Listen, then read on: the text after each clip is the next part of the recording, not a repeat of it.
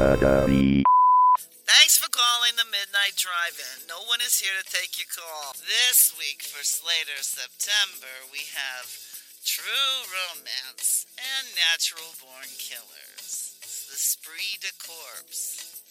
For more info, check out the Midnight Drive-In on Twitter at MNDriveInPod or find us on Facebook. If you want to email us, send it to themidnightdrivein@gmail.com. Remember, no outside food or drink. Anyone caught performing sexual acts at the drive-in will immediately be taken to the office. Unspeakable things will be done to you. Thanks for calling.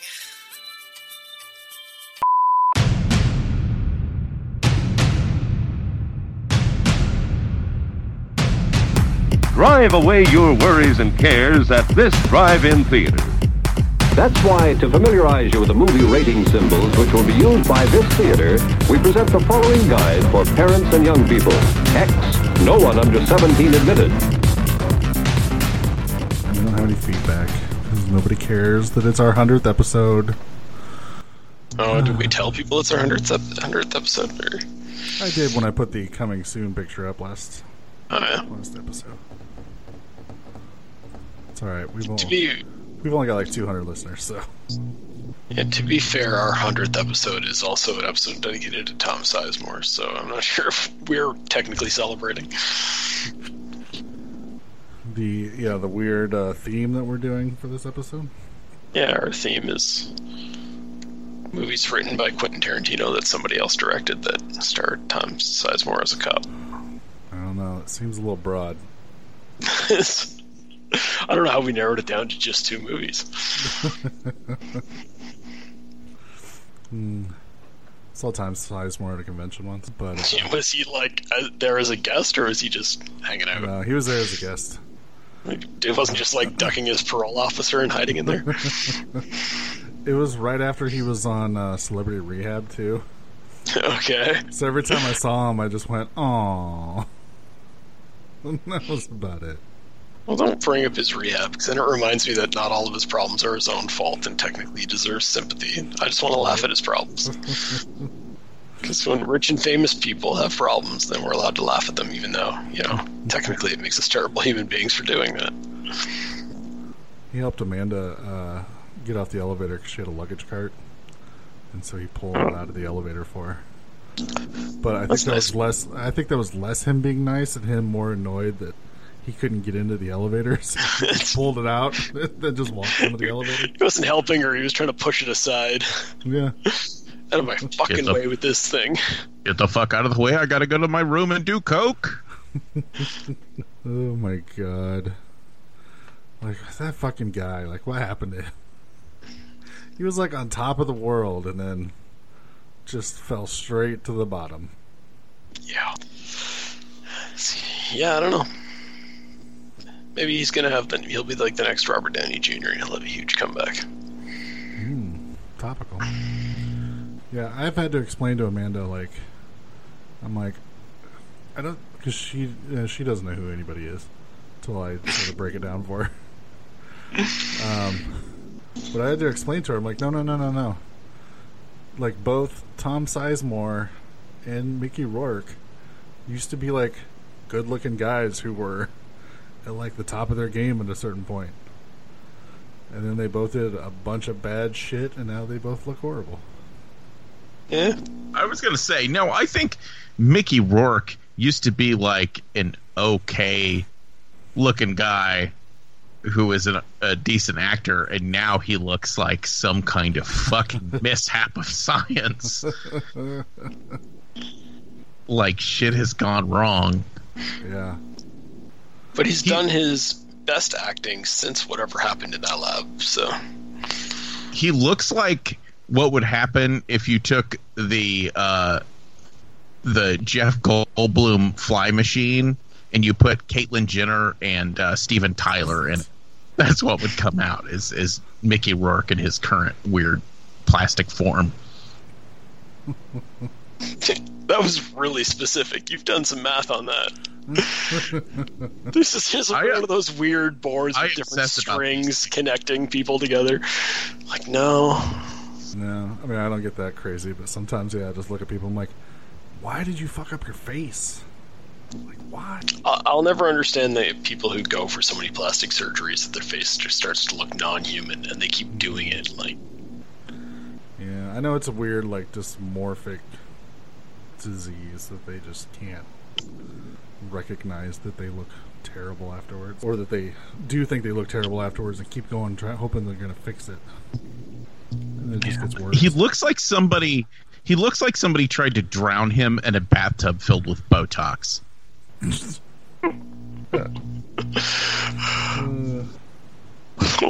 Why are we just badmouthing Mickey Rourke now? I don't know. I was trying to badmouth Tom Sizemore, and then this just happened. I'm just saying, they could have used him as one of the puppets in the Dark Crystal, and no one would have fucking noticed.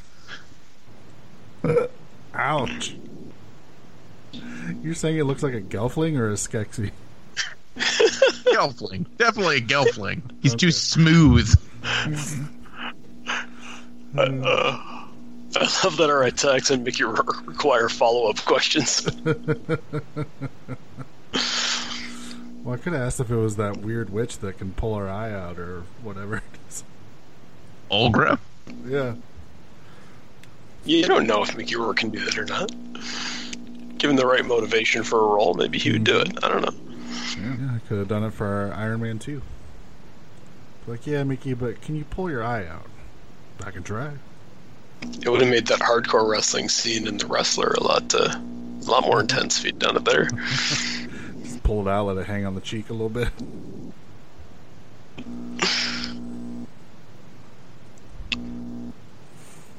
Well, since we're talking about Mickey Rourke, why don't we bust into this week's episodes?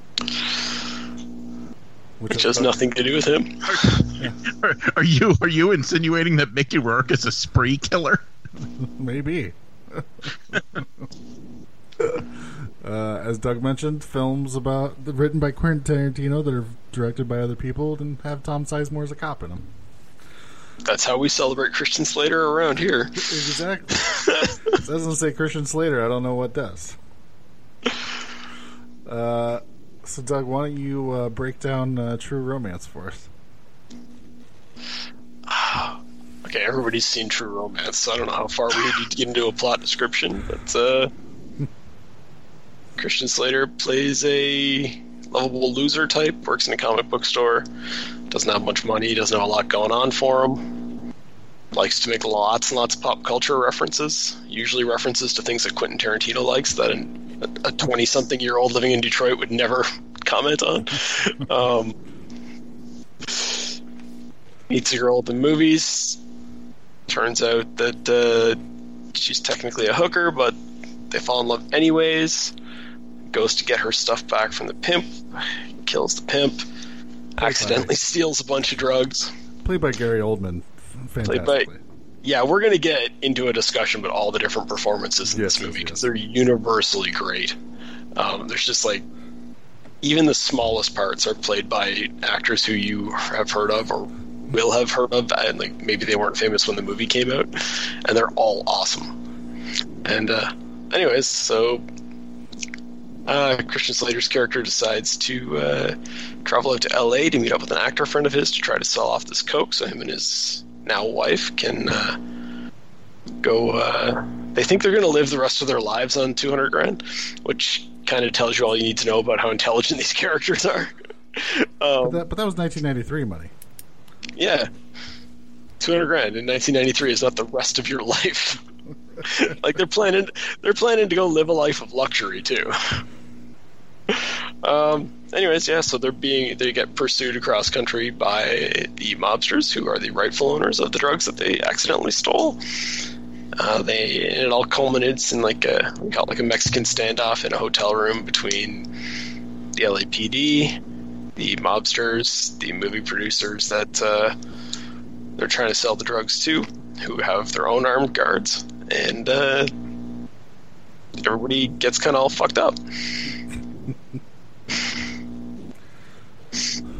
But technically, Christian Slater gets to live happily ever after because in the 90s, you could get shot in the face and still survive just fine. That's just 90s movie logic. You could, from around 80 to about 94, you could get shot in the eye and it would only cost you your eyeball. So, and you just wear a bitch an eye patch. If you were in a horror movie, your eyeball would grow back by the sequel. If you were in an action movie, you would have to wear an eye patch. So I'm going to assume we all think this movie is awesome. Unless Noah has any condescending stuff to say about this movie. 90% awesome. Oh. There are things about it I don't like.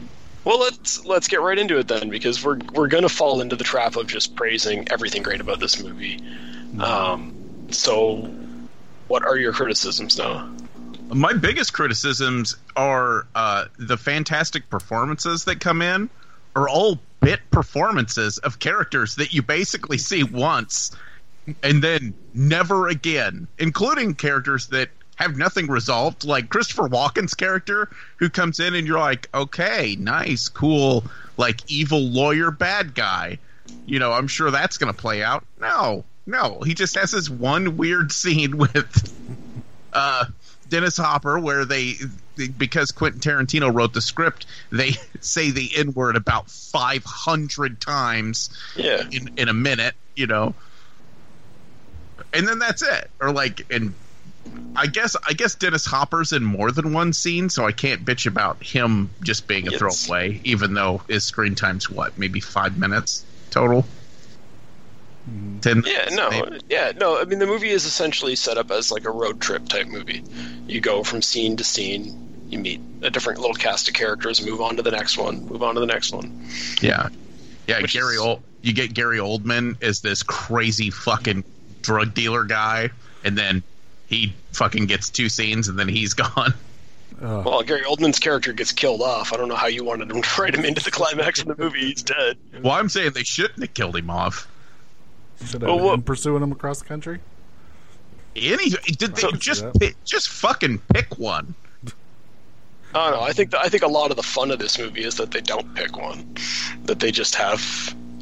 It is this clusterfuck at the end that nobody knows what's going on. Like the mobsters are walking in having no idea that what they're walking into. Like all the 3 different armed groups of people that are in that shootout, none of them entered that room knowing what they were getting into, and that's what I love about that climax. I suppose they all walk in and go, "Oh, what the fuck is going on?" Like, unanimously, nobody in the room understands what's going on except for Balky. Right. I just feel like I feel like my biggest complaint is the movie. I've always thought the movie's story structure reminds me of like a Stephen King book. It just kind of like meanders and takes all these tangents, and then they don't know how to end it, so they just go, "Okay, well, they're all in the room and they shoot at each other." End. It's over now. That's fair. Yeah. And I think the script was written because it was written by Quentin Tarantino in the 90s.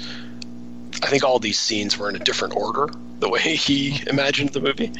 I'm pretty sure that's a known fact. And basically the studio's like, why would we be jumping all over in time? That type of story making doesn't get invented until next year. So then they just took all the scenes, put them in chronological order, and filmed them. Right, and then the other complaint is that I can't even remember the guy's fucking name. The actor friend. What the fuck's that actor's name? Michael Rappaport. Michael Rappaport. He is obnoxious, and he is not a good actor. And he's the one that gets a bunch of screen time. Well, I think he is obnoxious on purpose. I think that's the character. Well, if that's the case, I mean, he plays the same character in every single thing he's ever been in. But once again, I think that might fall under the category of he's a bad actor. Ouch. Shots fired at Michael Rappaport. I think you should watch the 2006 movie Special, where he's actually quite good. But I think it's from 2006. I could be wrong on that. What's it about? He may or may not have superpowers. He either has superpowers or he's insane. Okay. Sold.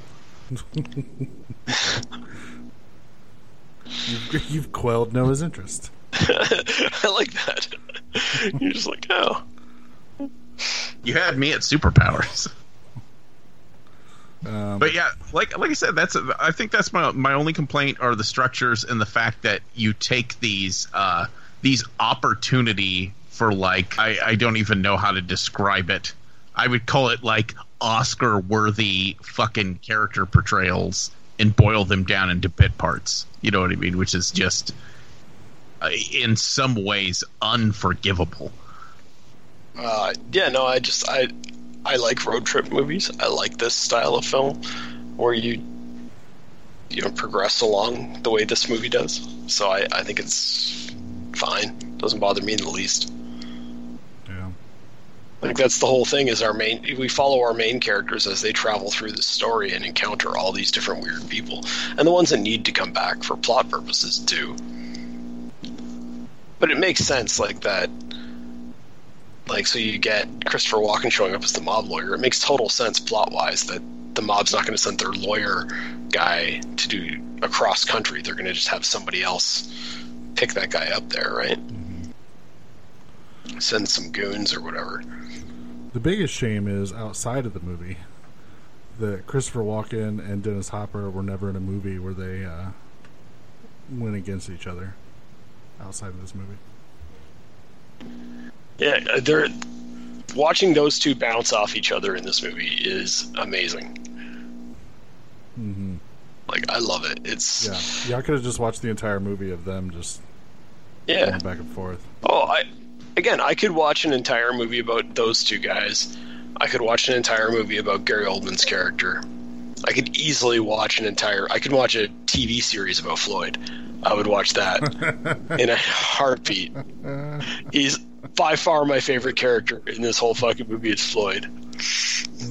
And it's just, like I love all these characters that pop up. Now, the real question I do think we say that we'd watch a whole movie of that. This movie doesn't give us enough plot for those characters to do any more than they do, right? Mm-hmm. So we don't know. We'd have to see what that movie was about. Yeah. By the way, in this movie, I was reminded of something. Have you guys ever noticed that Brad Pitt letting himself go and Chris Hemsworth letting himself go are like virtually identical? You could not tell those two fucking people apart. Yeah. How about a buddy movie with those two just letting themselves go? Just Fat Thor and Floyd are just playing video games together, refusing to get off the couch. Oh, that'd be delightful. And then have like Jeff Bridges play their dad.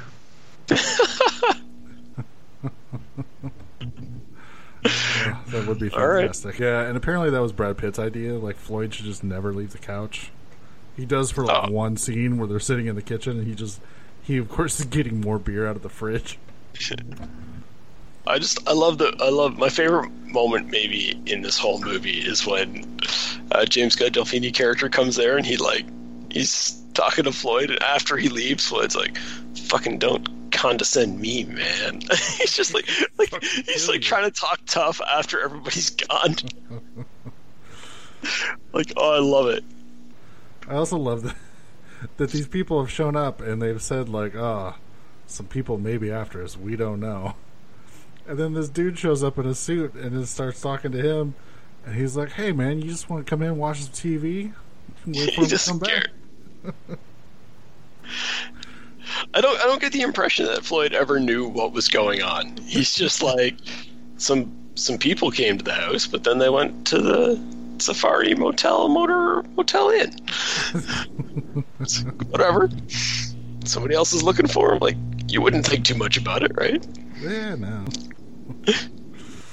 So, Doug, I noticed on Instagram you said that you felt Christian Slater was born to give out Quentin Tarantino dialogue. Yeah, it seems like a match made in heaven, doesn't it? It like really does. we've every week throughout the month of September, we've talked about how good Christian Slater is at delivering these like monologues and just spewing seeming nonsense straight into the camera, breaking the fourth wall, all that kind of stuff. Mm-hmm. It seems like Tarantino writing speeches for him just makes sense. And when you look at how many people who are in this movie went on to work with Tarantino at a later date, You're like, why the hell hasn't Christian Slater? Mm-hmm. Yeah, it is weird for as good as he is in this movie that Quentin never picked up on that and was like, yeah, I could probably do something with him and come up with another project for them to do. Yeah, and maybe the problem is that, now that Quentin Tarantino gets to work with like Leonardo DiCaprio, those are the roles that would go to a Christian Slater, right? Like, and you're gonna work with the bigger name actor. I don't know if that's the only issue, or like obviously I don't know why somebody was not cast in things, but it just seems like a no-brainer to me, and this movie proves that it could work. Mm-hmm. Like, this movie, I think, really is it's a perfect combination of, like, they got all of these great, like, actors in, like Samuel L. Jackson's in this movie, like we've talked about Gary Oldman, we've talked about Brad Pitt, James Gandolfini, like these really good actors who weren't quite famous yet in like 92 when they were filming this. And it's like, I think that they nailed that. They've got Quentin Tarantino's script, which they clearly didn't change much of because nobody else writes this kind of stuff. And then, like, I think Tony Scott is a perfect director for this because he can do like the action scenes, and he can handle the tonal shifts that happen in this movie in a way that works, where you've got like the lighthearted scenes that and then they're offset with these really dark moments. So he's really good with the stuff like I haven't watched this in a couple years, and the thing that really got me is the sort of opening part of the movie where they are just like meeting each other and everything, and like it felt like, I want to say it felt real, but I mean the whole situation's not even real, but I just felt like their chemistry was really good. So directing them in those scenes where they're sort of falling in love with each other, I thought like that stuff was amazing. Yeah, it's all handled really well, but then you take that and compare it, like there's a scene where Gandolfini beats the shit out of Patricia Arquette, and it is fucking hard to watch. It is like genuinely like gut wrenching when he makes her like turn around a certain way just so he can punch her hard in the head, and it's just like I don't know how the same guy directed both those scenes, and I don't know how they managed to edit it and work it out in a way where those scenes can be in the same movie and it works. And they cut right back and forth from the lighthearted stuff to the dark stuff in such a way that it makes the dark stuff that much more impactful. Right. For sure.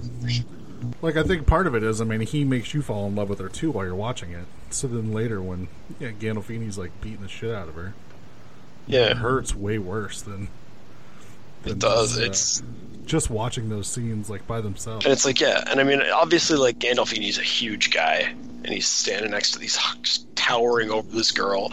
And there's little things too, which I think some of them are, like, some of it's Tarantino and some of it's Tony Scott. But it's like when she walks in that room and she like tries to pretend she doesn't know why the guy's there, and her thing is like, oh, my boyfriend's gonna come back, he's a big guy, he plays football, and it's like, that's what a fucking 12-year-old would say to try to intimidate somebody.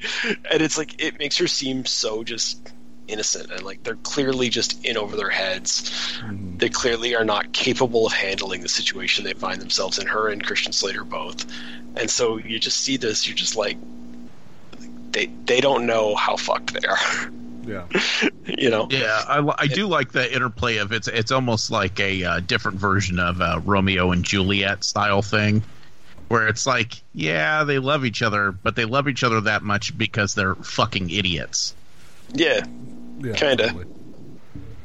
Yeah, no, it's and it is kind of a nice story when two people who are having trouble fitting into the world for whatever reason, in this case it's because they're idiots, but it's nice that they find each other and that they are able, people who don't fit in mainstream society get together and they can be happy together, and that's great. But these guys are they're in over their head like right away, and it's just like the minute that they find out they've got that drugs, they should have known they weren't smart enough to deal with this. They should have turned those drugs over to the cops or done whatever and just not tried to fucking do anything. But they don't know they're stupid, right? So they think that they can handle it. Yeah, the thing I noticed this week is we're watching 2 movies about people finding the perfect person for themselves, for better or worse, in whichever situation you find yourself in. Yeah. Unusual people finding ways to fit in together when they can't fit in the rest of the world. It's nice.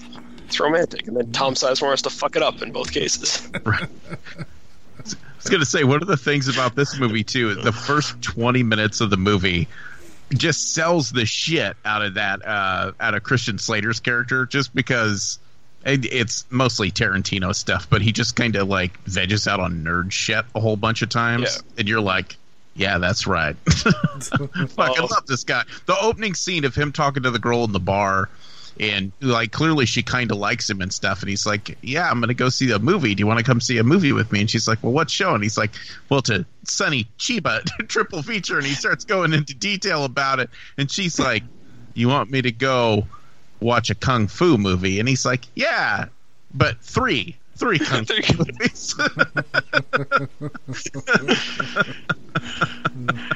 And I was like, I do want to go watch 3 kung fu movies right now.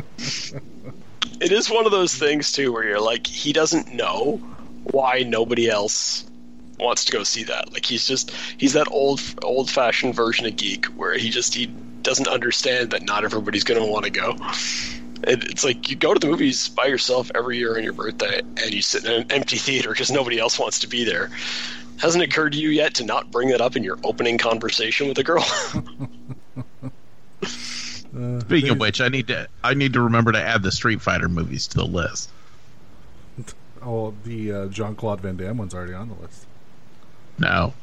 It's not that. I'm talking about the ones that are good. Like I said, the Jean-Claude Van Damme one's already on the list.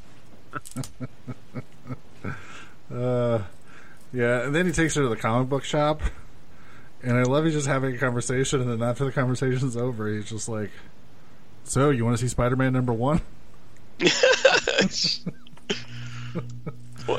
I like that, too, because there's something about that, too, having grown up as a geek and having seen this movie, like, in high school for the first time when I was, geeks weren't cool back then. Yeah. I don't know, if we have younger listeners, you have to understand it wasn't always cool to be into this stuff. No. Nowadays, it seems like it is, and it's not fair. And it sucks because you're almost embarrassed, like, bringing it up. Yeah. You're like, I do love it, but it's just like, fuck, I know I'm going to get a bunch of shit for saying, yeah, I like comics. But, like, this moment where he's in this comic book shop, and they think they play it just perfectly, and it's the performances and the writing and the directing all coming together. It's just, like, she's clearly just humoring him, and just like, yeah, no, I want to see Spider-Man #1, which she obviously does not want to see. And then I feel like he knows that, but he's loving the fact that there's this pretty girl humoring him. Like, he's just like, I can't believe she's letting me talk about this shit.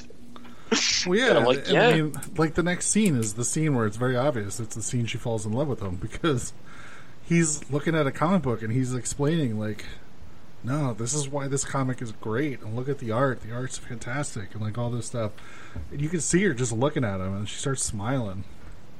So it's just, I feel like him being passionate about, like, this passionate about something is what really works.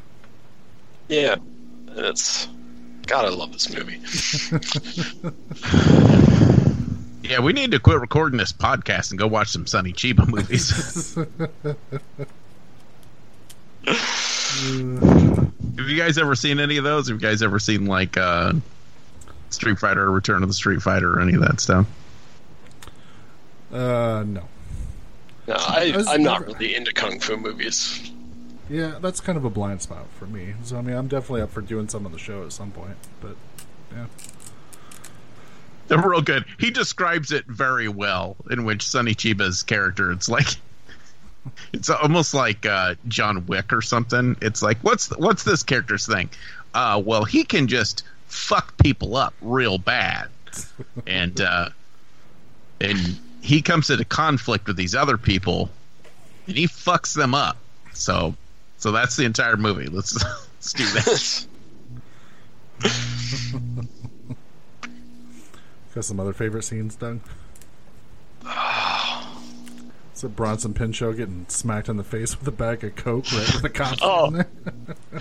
That is just, again, like, you can just tell Tarantino that's a guy that doesn't really like mainstream Hollywood, and that's what he's playing up there, is just like these fucking losers who think they're so cool, and then this happens to them, and you're just like, oh, I fucking love it. Yeah, I mean, how weird is this might be the part that I won't even say I don't like it, I just find it fucking weird, is all the Elvis stuff. Like, why is there a ghost of Elvis in this movie? It's his conscience telling him what to do. Yeah. Once again, how the fuck did they get... Because this is peak Val Kilmer era. How did they get Val Kilmer to come be in a movie where he's never in focus? That part I don't know, because all a lot of those other actors weren't really famous at the time. They were working actors, but they weren't big yet. Val Kilmer, I don't get. Like, I don't understand why he's in this. Because Tony Scott directed Top Gun, so I'm sure it was like, "Hey, Val, you want to come out and just do maybe a couple days worth of work?" And he's like, "Sure." I guess that makes sense. Yeah. That's my assumption anyway. That it's just, you enjoy working with people, and even if you are a big star, sometimes you just show up just to have fun. And it's like, "Hey, Val, do you want to play Elvis?" Yeah. Do you want to play Elvis, who weirdly like shows up just to say encouraging things, and then once be like, you need to kill that guy. Just go fucking murder that guy. It's not really encouraging things. It's more directing people towards a path of destruction, because he does like help Christian Slater become, he's like, you should have the confidence to be a drug dealer and murderer. I know right now you just work at a comic book shop, but you got any favorite scenes, Noah? Yeah, like all the bit stuff. I think the best scene of the entire movie is the Dennis Hopper and Christopher Walken scene.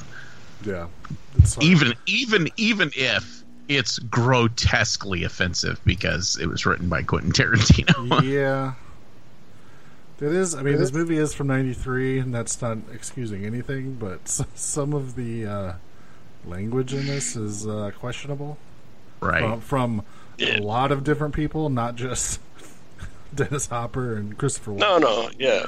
And it's always weird because I love Dennis Hopper, but my favorite part of the Dennis Hopper filmography is over the top Dennis Hopper. You know what I mean?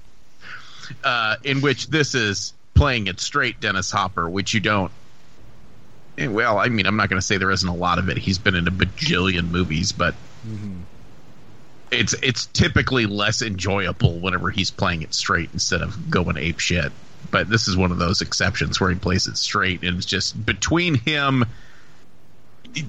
They both have that weird level of hostile charisma. Yeah, that both of them doing it at the same time. It's weird seeing two people smiling and joking and knowing both of them are like, fuck you the entire time.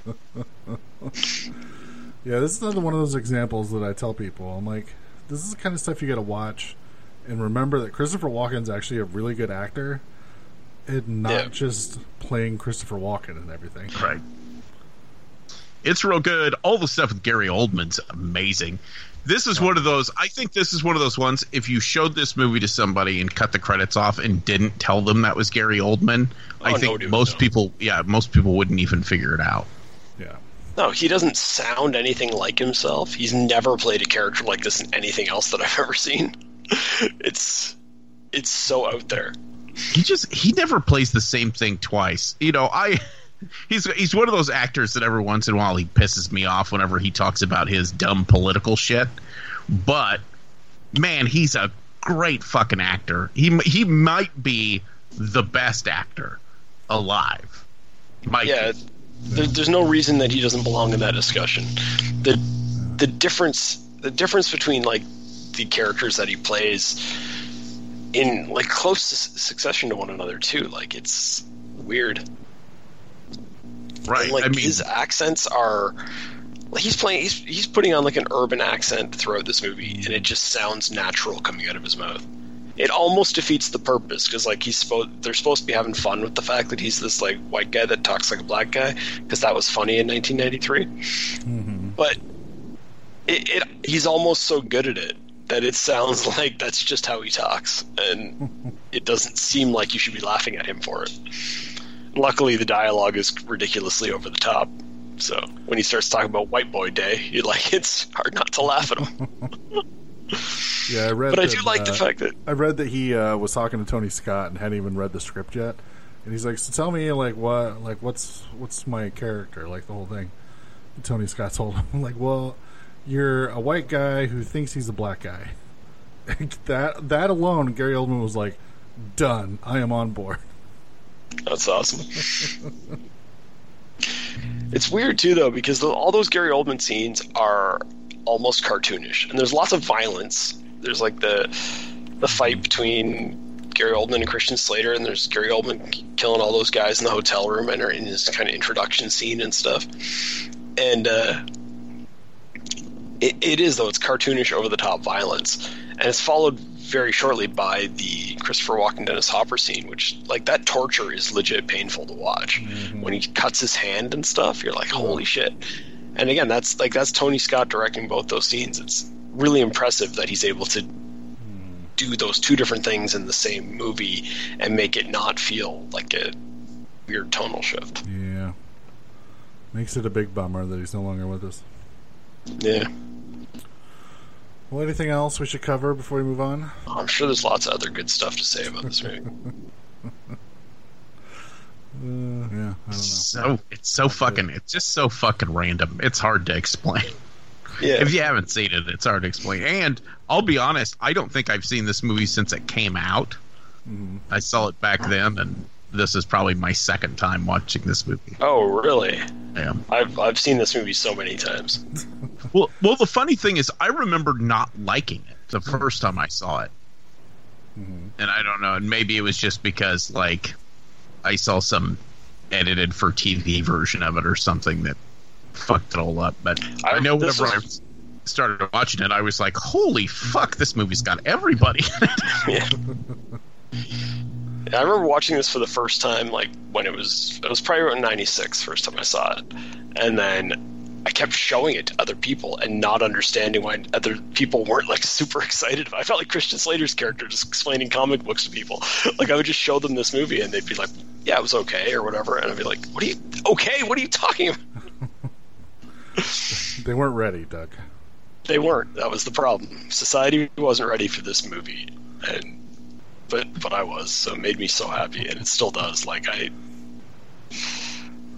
could probably it's one of those ones, like, I could just watch it again right now. It's no problem. Yeah, this is maybe only like the third time I've seen it. So, I mean, I'm still pretty like fresh on it. But I mean, every time I've watched it, I'm always amazed at how good it is. Not that I ever didn't enjoy it, but you just kind of forget, and then you watch it again, you're like, oh my god, this is so fucking amazing. Did we mention that Samuel L. Jackson's in this movie for about 35 seconds? Yeah. Still has his name in the opening credits, though. It's weird. Well, this would have been, like, because nobody knew who Samuel L. Jackson was prior to Pulp Fiction, really, right? Like, that's how I remember it being, anyway. I wouldn't have known who he was before that. Yeah, so he had a couple smaller parts and some other stuff, but yeah, Pulp Fiction. Yeah. No, and the same thing with like St. James Gandolfini is in this movie playing a mobster. He obviously got really famous with The Sopranos shortly after this, but I'm sure he did movies before that, but nobody really knew who he was. Like, he was just one of those actors. There's lots of working actors in the world. Yeah. But I mean, even, like, it's so fucking weird. Like, even the goons that work for the movie producer where they're trying to sell the coke to, it's like both those guys are faces you recognize if you've been watching action movies for a while and stuff. It's just constant. Yeah, Amanda was like, is that guy with the ponytail, is that Tony Little? And I was like, what? She's like, Tony Little. He used to have the Gazelle, that little fucking workout paid program. And I was like, no, this guy played football. She's like, oh, okay, yeah, that's not the same person. Yeah, I don't think there is a single person in a single part that has a speaking role in this movie that's not somebody you wouldn't recognize. Yeah. Yeah, it's insane. Like, even the guy who, which is he supposed to be Russian? I don't even know what his nationality is supposed to be. The guy that doesn't speak English, that's with the mobsters. He's supposed to be Italian. He's with the mobsters. Italian? Sicilian. Sicilian. Yeah, because Amanda saw him. She's like, oh, he's also on Sopranos. And I was like, oh, okay. So literally, like, nobody goes by. Everybody's just not like, yeah, I know that guy. I'm trying to think if there's anyone. There must be, like, somebody that they walk by at the hotel or something that says hi to them. I'm scared to look it up, though. Yeah, because even, because, Bronson Pinchot gets pulled over. So I think even the girl is somebody, isn't she? She's a recognizable face. Now, whether that just means she's been really small parts in a bunch of stuff, I'm not sure who she is. Yeah, interesting. But yeah, like, and it's like with the two cops when they go in and meet their captain, like, he's somebody. I don't know his name, but I know he's like, I know his face. Mm-hmm. And it's Chris Penn and Tom Sizemore that are the cops. Anyways, watch it and then watch out for the sequel, True Bromance, starring Brad Pitt, Chris Hemsworth. This is the best idea I've ever heard. We never find out the fate of Floyd in this movie. No, Floyd's like the one character that comes out unscathed, right? Because as far as we know, he's just still on the couch. Like, actually, the actor friend escapes too. Oh yeah, he runs down the hallway. Yeah. While everybody's shooting, he crawls out of the hallway and just takes off, and then we never see him again. Like I said, do the sequel. It turns out Floyd's still living on the couch. He's never moved out, never got a job. I like the idea that there's like a whole other family that's moved in, and he's just still on the couch. He just came with the place, kind of thing. Look, the rent's pretty cheap, but Floyd has to live with you, just so you understand. All right. Well, yeah. Watch True Romance. It's fantastic. Yeah, I mean, I'm sure everyone listening to this has seen it, but if you haven't seen it in a while, revisit it. It's as good as you remember. Yeah, it's fantastic. So, Noah, I'm going to give you the unenviable task of telling us all about Natural Born Killers, and what is that movie about? So, well, I mean, it's actually pretty easy to explain what it's about. Yeah, the plot isn't the complicated part of that. Right. Yeah. It's about two people who fall in love, and as it turns out, the title is very misleading because they're both clearly products of their environment. But they basically fall in love and then go on a killing spree, and it's just about them being together and fucking shit up. Yeah, that's the entire plot of the movie. I mean, there's nothing else to it. Well, I guess the execution is a little bit more all over the place. Yeah. The idea of it's it's so fucking just describing it's weird. So once again, you got a Tarantino script with Oliver Stone directing, and as you can probably guess, that turns into a whole lot of what the fuck is going on right now. But I like the fact that basically the entire movie, the way I've always interpreted it, is that it's being told from the perspective of two mentally ill people with kind of twisted views of what the world is. And so you're seeing things not as they are, but as what are their name? Mickey? Is it Mickey? Mickey and Mallory. Mickey and Mallory. You're seeing the world as they perceive it to be. Right. Which makes it just fucking whack the fuck out 90% of the time. My biggest complaint, I think I used to like watch this movie a lot and I really liked it. I think the older I get, I get a little more irritated with how long this movie is. It's really fucking long. Yeah, I don't know. I don't really feel the length in the movie though. It doesn't bother me. Really, I always thought about the time that they have the spiritual experience of meeting the shaman who they accidentally murder and then are attacked by a field full of rattlesnakes. Yeah. If you guys notice, see, a sentence like that comes out of your mouth, you realize if you describe any minute and a half of things that happen on the screen, they're all about that same level of just fuckery. Yeah. Yeah, people just going, you're making shit up. Come on. But I think the movie does a good job in the opening moments of establishing that we're not in the real world.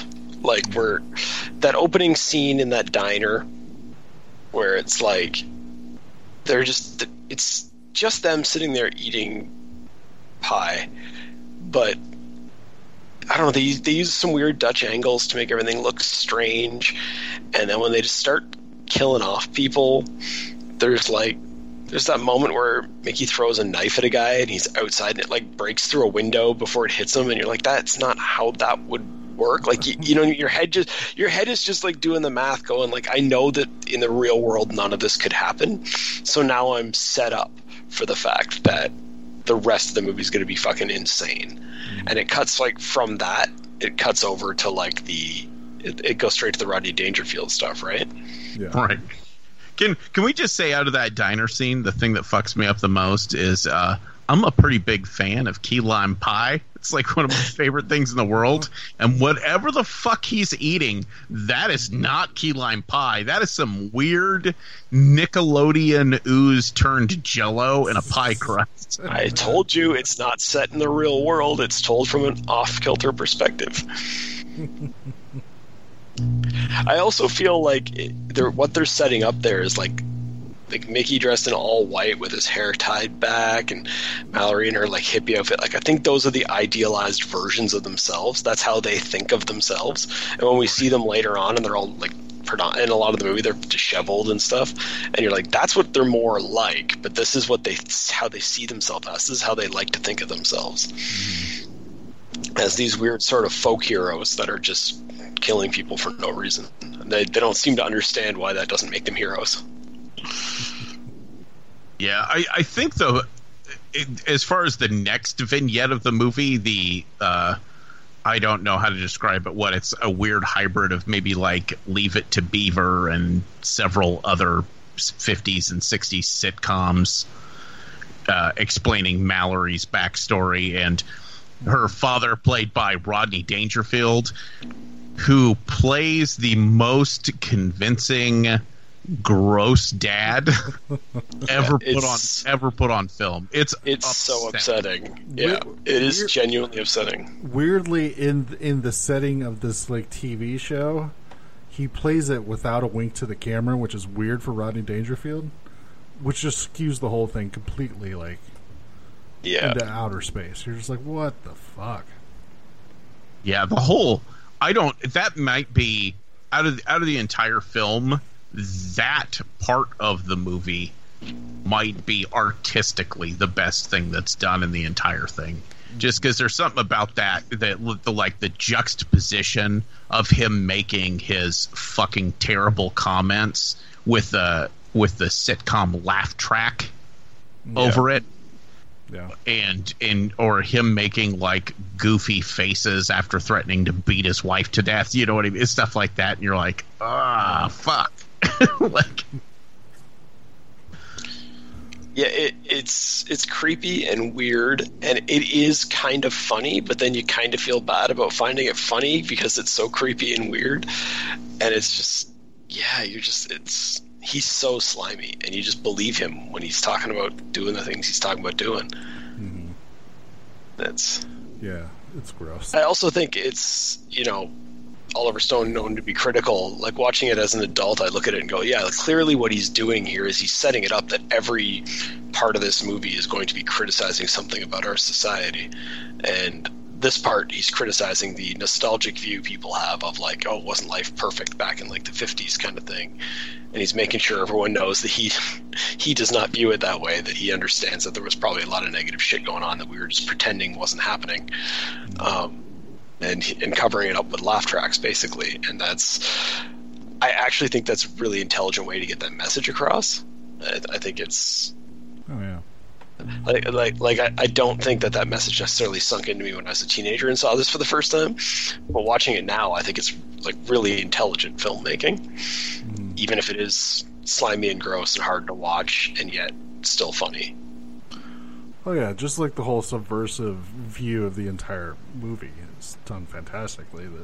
That when you get older and you've lived through some shit, you finally look at it and you're like, we're all disgusting. Yeah. And I mean, I think the movie, like, it's an R-rated movie. It was made for an adult audience. It was made for an audience that ought to understand what's being said. Yeah.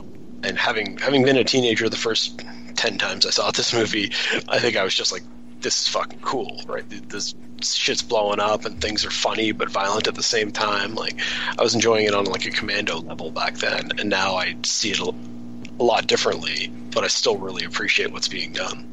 Yeah, I really like the fact that on the rewatch, the part that it's showing basically the man on the street stuff where they're doing interviews of people talking about Mickey and Mallory, and they're all doing that weird hero worship thing of them. And they're like, yeah, they're fucking awesome. I mean, I would never kill anybody, but you know, if I was gonna kill somebody, I'd want to kill people like them. And I know I probably found that kind of stuff funny as I was younger, and now whenever I watch it, I'm like ashamed that I know that I was that person. Yeah. No, it is. I mean, because there is a fine line between having an interest in a topic and having a reverence for the topic, and when it gets into that stuff, you're just like, yeah, like I have an interest in like serial killers and stuff, and I read up on them and listen to podcasts about them and stuff, but I don't look up to them. Like, I don't want to be like them, and I find there are people who cross that line, you know. And this movie's not afraid to call those people out, even though those people are probably in the audience for this movie. Oh, for sure. I mean, yeah, it's weirdly, the whole movie's about idol worship in a very weird way as far as like society is concerned.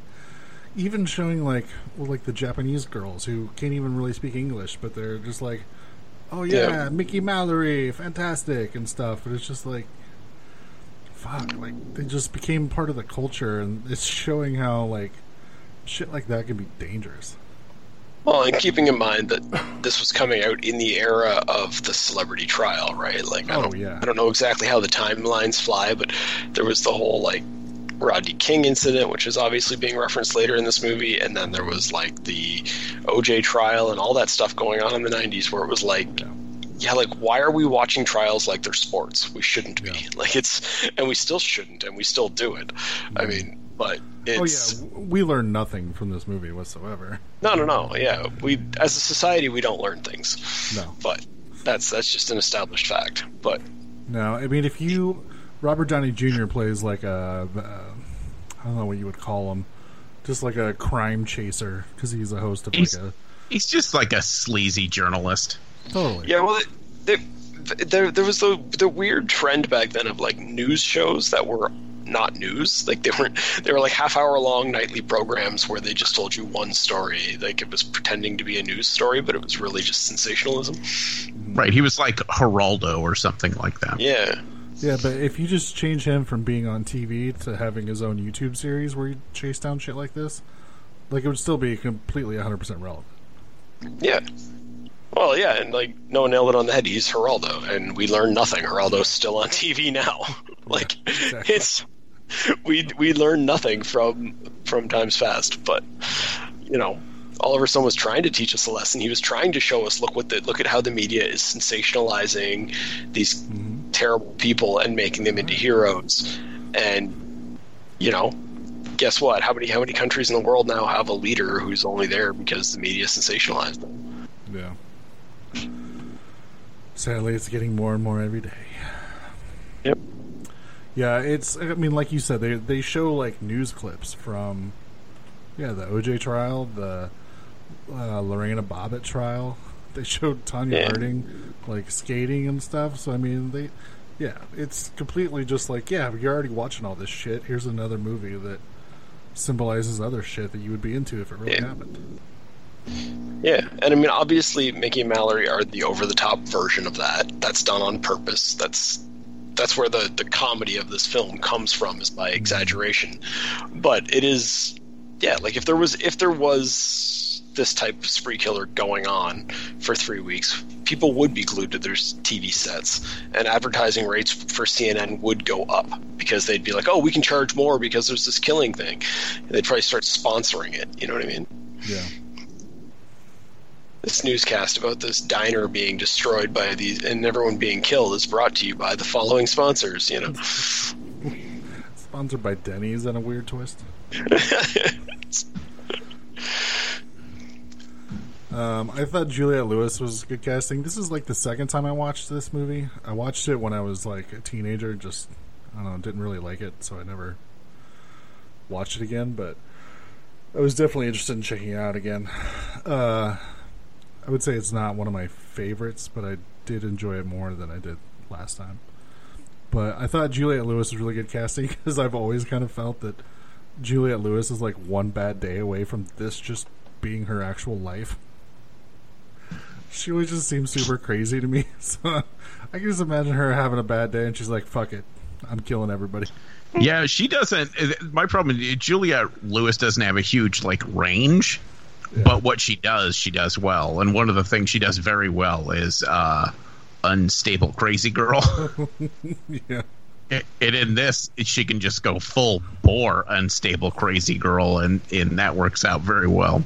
Yeah, just watch this in California back to back. And then, I mean, Woody Harrelson's just fucking Woody Harrelson. He's awesome.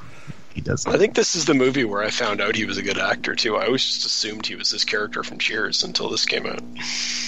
Well, I wonder if they do it on purpose, that the first time you see Mickey's character outside of the opening diner scene, whenever he walks in the front door with the meat, he even does the thing he would do on Cheers, like where he kind of like looks into the camera and like flicks his eyebrows and gives the big goofy smile and stuff. Yeah. And then you're like, it's it's the guy from Cheers, and then it's like, no, he's gonna murder a whole bunch of fucking people. He's wearing a big white apron too, which he was always wearing in Cheers. Like, right. Yeah, it might be intentional, or it might just be that Cheers was such a stereotypical sitcom that when they do stereotypical sitcom in this, it comes across that way. I was going to say, Robert. We talked about the Robert Downey Jr. character. Robert Downey Jr.'s portrayal is pretty epic too. He kind of sinks into this guy.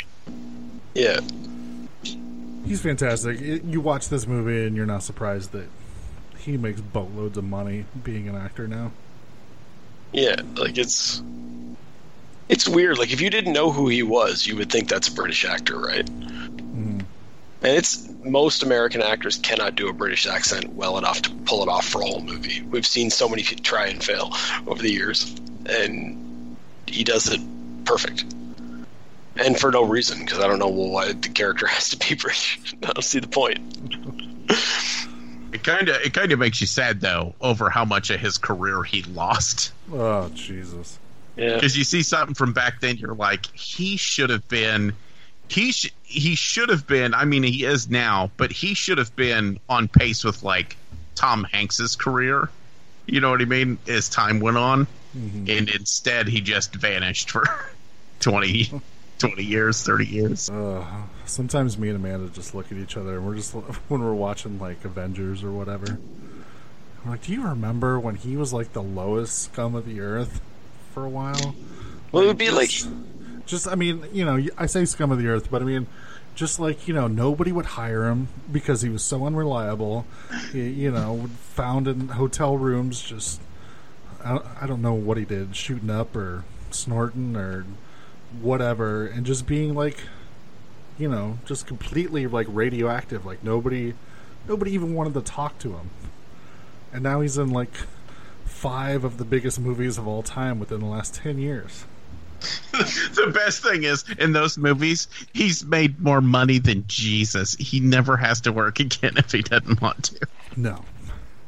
He made $50 million off the first Avengers movie.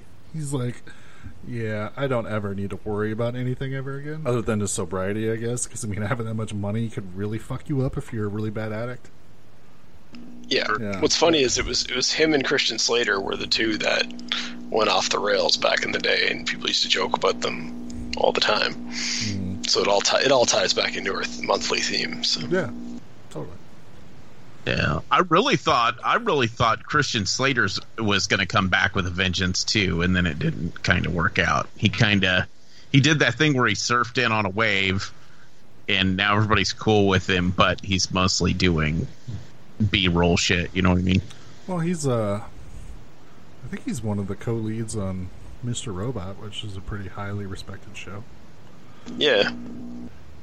Yeah, but what I mean is he's on TV making TV money while Robert Downey Jr.'s in Avengers making Disney money. Sure. Those aren't just like different levels. Those are different industries completely. But he's got Cuffs money. He doesn't need anything else. You think he still gets a Cuffs residual every once in a while? I do not think he does because of how hard it was to find those movies. He's getting no pump up the volume residuals. I don't know how you can what kind of pay you get from archive.org.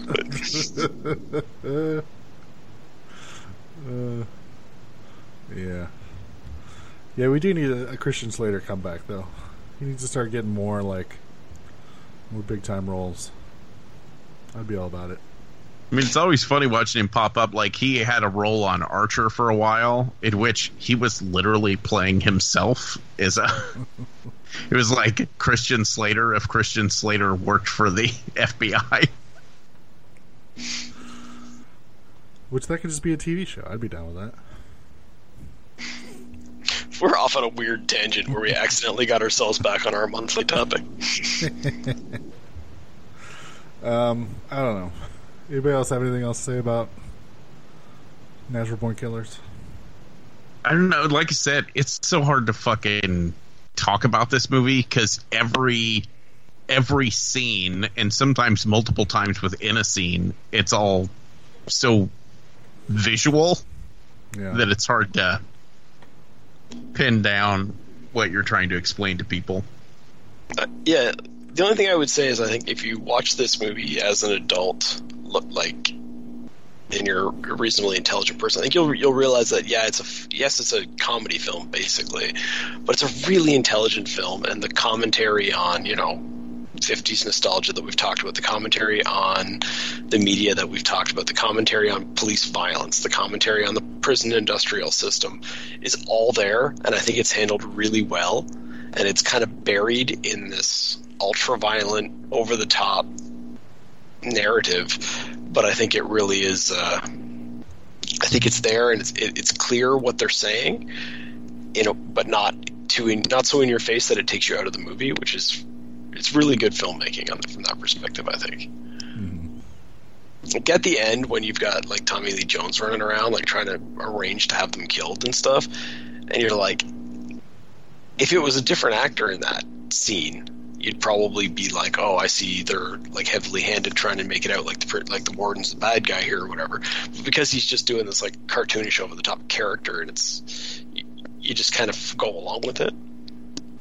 Can we stop and talk about his fucking hair for just one fucking moment? I already said cartoonish and over the top. What more do you want me to say? There's both of these movies. I would have loved to just have a time machine so I could go back and just walk around and listen to the fucking conversations people are having. Because who the fuck came up with that? They were like, all right, he's going to have this weird, pointy, coiffy. I don't even know what the fuck that is. Like, what is it? I would call it cartoonish, but it doesn't look like something that would be in a cartoon. It looks so surreal and unrealistic of a human style. It doesn't make sense. Isn't it like that Tintin cartoon? Isn't it a similar haircut? Maybe. Am I thinking of the right thing? I don't know. I think whoever designed that haircut is the same one decided we needed to see Tom Sizemore in a thong earlier in the film. I don't know why.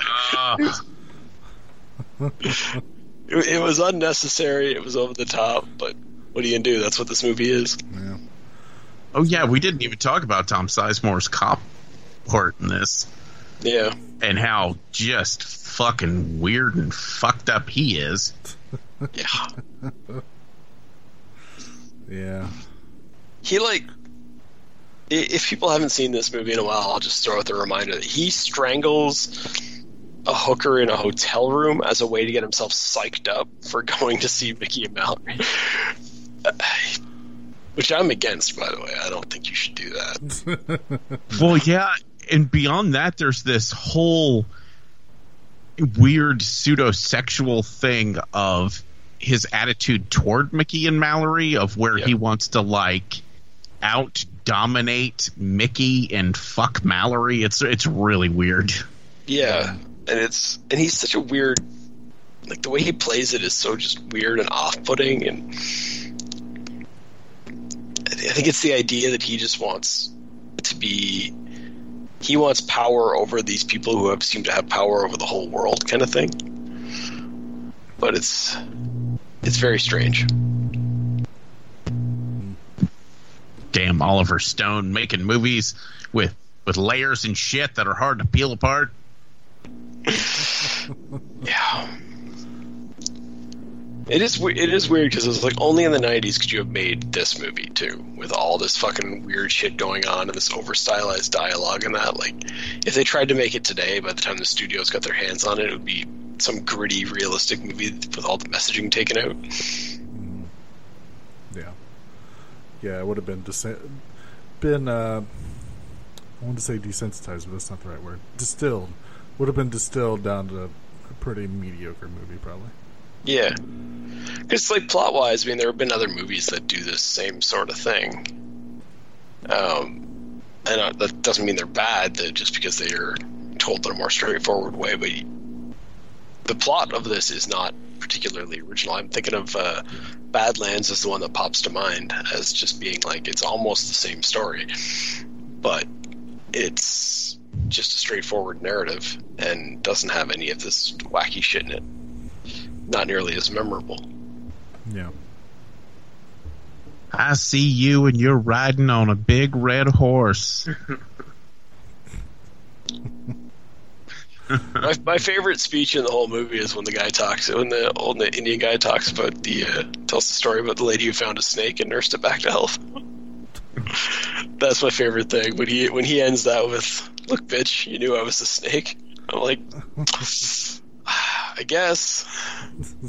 It's actually an important life lesson that I think people need to learn. It's like, bring a snake into your home and then the snake bites you. That's not entirely the snake's fault.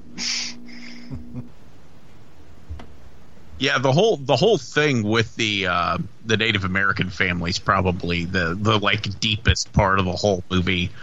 That you get to see some stuff like Mickey's having a nightmare and wakes up and shoots the guy, and the nightmare's about apparently his backstory of he too was treated very badly as a child. Yeah. And then there's this cool thing where through the whole movie you kind of think that they're both just these remorseless monsters, but you can see that there is a little bit of humanity left in there, but even that is damaged, and sometimes they just can't control what they are rather than intentionally being bad, if that makes sense. You okay there, Brian? Yeah, I had to pee. I'm back now. You almost pulled that off very subtly if we hadn't drawn attention to the fact that you were coming back. Is what it is. I guess subtlety wouldn't be appropriate for during the middle of our discussion of natural born killers. That's true. All right. Anybody else got anything? We're good. I think we all could probably talk for another hour, but I don't know that we'd say anything more intelligent than what we've already said. So. Thanks for calling the Midnight Drive-In. No one is here to take your call. For more info, check out the Midnight Drive-In on Twitter at MNDriveInPod or find us on Facebook. If you want to email us, send it to themidnightdrivein@gmail.com. Remember, no outside food and drink. Anyone caught performing sexual acts at the drive-in will immediately be taken to the office. Unspeakable things will be done to you. watched stuff since last episode? No. I watched a thing. Why are we talking like this? Because I'm trying to make it big because it's not going to be very exciting. I watched Between Two Ferns, the movie. Yeah? It's okay. I've heard it's pretty much not good. It's pretty lackluster. I mean, it is. If you go into it thinking, okay, it's just an episode of Between Two Ferns that they stretched out to movie length, then you should be perfectly happy with what this movie is. See, what I've been doing is watching some of the clips from the movie on YouTube, and I feel like that's more enjoyable, because I think that whole setup works better in 3-minute intervals than it would as a movie. So I don't think I'll ever watch the movie. I'll just continue to watch the clips on YouTube. See, I don't think there's anything wrong with it. I just think that I think because they made it feature length, you kind of expect it to have more substance to it than it does. Yeah.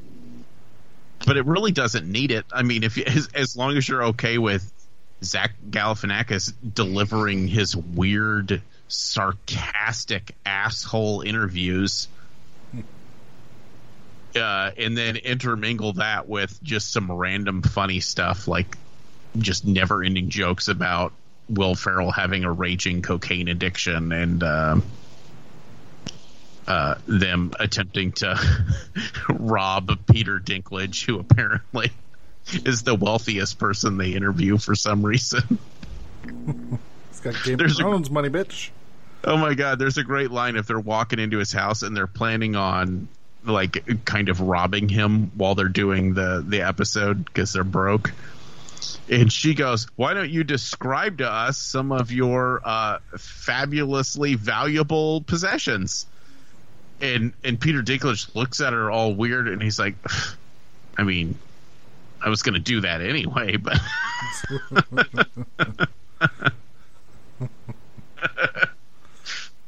And then at the end, there's a scene where Peter Dinklage is like, they've stolen. He's like, no, my priceless possessions.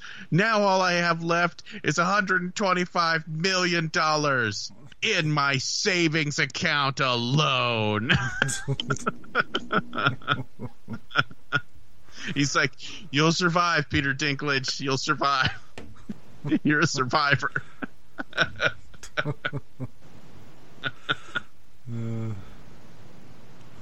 That's good.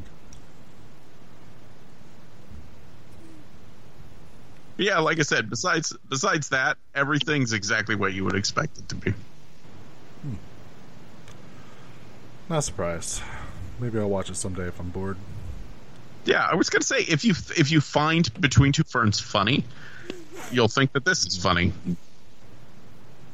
Just don't go into it expecting it to be like some earth-shattering great thing. Yeah. It's not going to blow your mind. And that's pretty much it. I'm finally almost all the way caught up on Agents of S.H.I.E.L.D. though.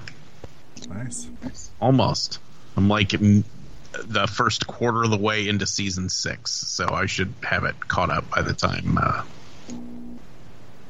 season 7's ready to go. Well, season 7's not going until next summer, so you got plenty of time. Right. What'd you watch, Doug? That's nice simultaneous acting. That was very weird. Let's see. First thing I watched was as a follow-up to last week's discussion of Terrifier. Last week you said that if you like Terrifier, you're supposed to go watch All Hallows Eve, so I did. Mm-hmm. I saw it. It was pretty good. Was it good? Yeah, I mean, it's a bit weird. What it is the filmmaker had made short movies, and then he filmed a wraparound story to turn these short movies into an anthology movie. So the one thing is you can definitely tell that certain short stories were filmed on bigger budgets than others, and there's some makeup problems in the stories, at least one of the stories. Like, one of the stories is about a girl who gets kind of kidnapped, taken into the subway, and is held captive by a bunch of different freaky monster people. And some of the makeup is not great. You can tell it was somebody doing, like, an independent filmmaker making a short film. But the atmosphere works, and it's creepy and weird. And then, the final story, which is the short film Terrifier that the long version of Terrifier was based on, is Art the Clown, who I really like, running around. It is a different actor than the feature-length movie of Terrifier. Looks the same, many of the same characteristics. Because I watched these two movies so close together, I could tell the difference in the performances. I don't know if you would. Like, I think the movies came out like 3 years apart. I don't think if you were 3 years between seeing these, you might not notice the difference as much. I enjoyed it quite a bit. It was creepy and weird and off-putting. And the one thing I didn't like as much was, so the wraparound story is babysitter and kids on Halloween night. Kids empty out the candy bag. Somebody dropped a VHS tape in there. Let's find out what's on the VHS tape. There's the short stories, right? But during the stories, they would kind of cut back to the babysitter every now and again, watching it. And for me, that kind of I'm like, well, wait a minute. I was trying to pretend this story was real. Like, don't show me someone watching this story on TV, because that's going to make me think this isn't real. And it all kind of plays out at the end. The end of the wraparound story is essentially Art the Clown trying to get out of the TV at the girl. And sort of the idea is that the more and more of the stories that have been going on in the TV are becoming part of her real-world experience. I'll try not to spoil it too much to say how it ends, because it's pretty good. It's a big recommend. If you've seen Terrifier and you like Art the Clown, he shows up quite a bit in this, and it's the same character. He does a good job. So, lots of blood. There's an All Hallows Eve 2, but it's not from that filmmaker. And Art the Clown is not in it, so I don't know if you're interested in checking that out. No, I was going to, and then I found out it was from a different filmmaker, and Art the Clown's not in it. Yeah. It looks like, because Art the Clown is kind of the unifying character in these short stories. And it looks like they've tried to do the same thing for All Hallows Eve 2, is they've invented another guy that will serve that purpose. But I don't know. If it's just I might watch it one day, but if it's not the same filmmaker and it's not the same actors and it doesn't immediately draw my attention, so... But I would definitely recommend, I'd recommend All Hallows Eve. It's a good Halloween movie for adult audiences. Halloween movie, don't watch it with the kids kind of thing. But it was fun. I enjoyed it. Creepy, weird, gross, but kind of gross in that way where it's fun to watch. Yeah. So it's definitely on my to watch list at some point. So. If you had a really weak stomach, I would say be careful, because you might find yourself, squeamish watching it. But I didn't get too squeamish watching him cut a girl in half down the middle while she was chained up in Terrifier, so I should be. Yeah, there's nothing quite that over the top in this movie, but there's there's body parts being chopped off and stuff like that. Yeah. There is I don't even know what you call it.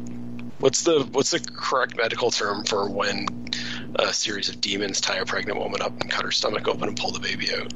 Do you guys know what that's called? C-section? Yeah. All right. So that happens. But yeah. I don't know. Yeah, we'll talk about it more if you guys ever see it. Move it up the list. So then I followed that up because it has Killer Clown in it. So then I'm like, what other movies have killer clowns in them? And that's how I landed on the 1976 Canadian movie, The Clown Murders. Yeah. Now, of all the reasons to watch a movie, I picked this one because it stars one John Candy. And I'm like, I gotta see John Candy in this weird thriller about a killer clown. 2 things you didn't know you needed in your life? No, I did not know I needed that at all. Didn't know this movie existed until the day I saw it on some Wikipedia list, and then it was free on YouTube, so there you go. Plotline is rich guy has a big land deal coming up. He's going to sell land that's technically owned by his wife. A bunch of other guys that don't really like him are trying to ruin his land deal for some reason. It's not really clear what their motivation is. Like the one guy seems to be motivated by the fact that he wants the wife for himself. The one guy seems to be motivated by the fact that he's trying to protect the land and doesn't want it turned into condos. And John Candy's character just seems to be going along for the ride. He doesn't seem to really have a good reason for being there. So I'm not really sure why they want to stop this land deal, but they're going to kidnap the wife so that she can't be there to sign the papers and the deal will fall apart. It's Halloween night, so the plan is John Candy's character, for whatever reason, is in charge of ordering costumes for everybody for a Halloween party, and he's just going to get everybody dressed up as clowns so that they can slip in, grab her, and get out of there. It kind of follows what you would expect, where the tensions start to rise between the kidnappers.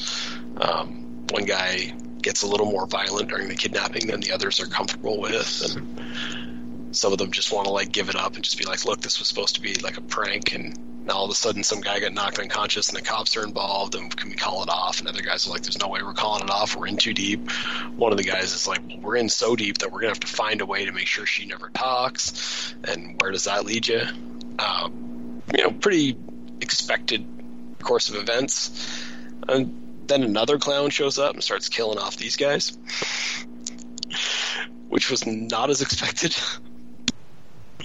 So this whole time they're in this like old farmhouse, and there's just this other clown character that's just kind of creepy and weird and sort of a slasher killer that's hanging out in the barn.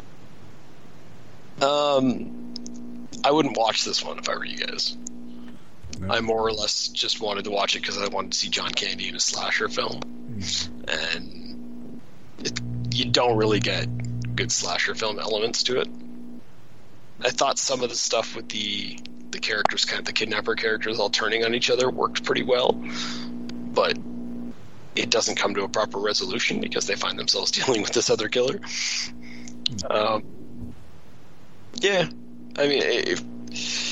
So probably not worth your time, but not a completely uninteresting watch either. And it's weird because John Candy was acting in it and not just being comedic, and he's actually pretty good. And I'm like, oh yeah. Previous to discovering the fact that he was great at comedy, I guess he was also an actor. And also interesting to note that he was like 400 pounds in this, and it's like 1976, and I'm like, man, that guy was fat forever. Like, that's weird. Like, I almost expected like a young John Candy to be not recognizable, but he looks just like he did, like up until the day he died. Yeah, that dude's genetics just tended to him to just be fat forever. Yeah, it's weird because in the movie, it's like all the other characters keep making fun of him for being fat, and it's like it's really awkward at points where they bring it up so much, and you're just like, I don't, leave him alone. Like, you got a genetics problem. Yeah. But I mean, they do also have him eating donuts just like constantly, so he was probably like sweet free donuts. Yeah. Anyways, yeah, I mean, if you're super into like 70s grindhouse crime movies from Canada that star comedians, then I would watch this one. But if you're not, then probably skip it. And after that comes the big one. Rambo 5 came out this week, so you guys know I was going to see that, right? Yeah, I haven't had a chance to go see it. I'm going to go see it on Saturday. So I don't want to. I'll try not to spoil the plot for you. It's a Rambo sequel whereby Rambo is living a quiet life, trying to stay out of trouble, but then trouble finds him. Trouble finds him, and he gets dragged back into the fight and has to kill a whole bunch of dudes. See, I heard it's called Rambo: Home Alone 5. Yes, which I'm totally on board for. Yeah, I mean, I won't give you every plot detail, but yeah, like at the end of the day, Rambo figures out that he can't do everything he used to do, so his solution becomes set up a shit ton of booby traps in his underground lair that he spent the last 10 years building. Because he literally lives in underground tunnels that he's dug himself, and he's just ever expanding them. And he basically lures the guys back to they come for him, and he's just ready for them. And it's just the last, I want to say 25 minutes of the movie is just him killing the fuck out of people and intentionally narrowing it down to get, like, there's the one guy that he really wants and he's sworn revenge against, and he basically gets rid of everybody else and leads that guy into a scenario whereby he uses special skills that only Rambo has to make sure that guy suffers. And I want to tell you what happens, but I don't want to tell you what happens. I want you to see it. So do your best to go in spoiler free. Yeah. We'll see it this weekend, and we can chat about it next week. Yeah. I mean, I'll tell you this. If you're a Rambo fan, I think you'll like this movie because it's John Rambo killing the shit out of people for half an hour at the end. I know there's a lot of people who have said, it doesn't feel like a Rambo movie. It feels more like a Death Wish movie. I'm like, it's almost the same plot as Part 4, and everybody liked Part 4, so... Yeah. It's just, he's just in a different part of the world where he gets dragged into the shit, right? There's a couple of things in it, and we'll discuss it. There's a couple of things in it that I thought were a little weird. We'll discuss it further, I guess. Yeah. But overall, I enjoyed it just because I liked the violence and action, and I don't know. I kind of liked. There's like a segment of the movie where he becomes Detective Rambo, and he has to like hunt guys down. I enjoyed that element of it. A lot of other people being like, I don't think a lot of other people liked that part of the movie, but I'm like, I thought it was fun. Yeah, I told my coworker, I'm like, I want to go see Rambo, and he's like, oh, I'll go. And I'm like, do you know what it's about? He's basically just like, I'm assuming Rambo kills a bunch of people, so that's good enough for me. Yeah. And I was like, sold. So there's one thing we should address, which is, okay, so Rambo kills a bunch of people. Those people are like Mexican. They're like a Mexican cartel. Mm-hmm. That doesn't make Rambo racist, people. Like, this is not a political movie. Every Rambo sequel from like First Blood is a real movie with a political message to it and all that. Every sequel has been, let's put Rambo in a fucked up situation and watch him kill people. And that's all this is. This is an exploitation movie. People need to quit acting like it has a political message. It does not. Like, there's people who are saying that, like, okay, there's literally a scene in this where Rambo drives across the border illegally. And I've heard other people reviewing the movie talk about how, like, there's a message there about how easy it would be for these drug dealers to get in and all this. Like, go fuck yourself. Like, it's Rambo. Stop it. Like, that's not what this is. This movie is, there is no political message to this movie. There are fucking good and bad Mexican people in this, but Rambo does not kill the people because they're Mexican. He kills them because of the things they've done to his family. Okay? Or possibly his family. I don't really understand the relationships in this movie because they don't bother to get into that. I don't know if I can guarantee and say just because it's a Rambo movie, there's no political message. The last Rambo movie was nothing but political commentary on Burma. disagree. That last Rambo movie was an excuse to shoot people, and because Burma was in the news, he knows he could go there and shoot people and people wouldn't get upset about it. The same way you could shoot drug dealers and people don't get upset about it, or you can shoot Russians and people don't get upset about it. He just picks whatever the evil in the world is today, and he's like, that's somebody I can kill on screen without upsetting audiences. Like, a global audience will be happy to watch me shoot Russians in Afghanistan, so that's who I'll shoot in this movie. Right now, there's a lot of headlines about evil Mexican drug cartels and stuff, and that's who he shoots. These are exploitation movies. These are not...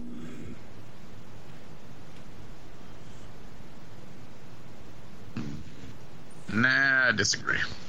Well, it's not. I don't know. I don't know about this one. I haven't seen it, so I can't say if there's a message.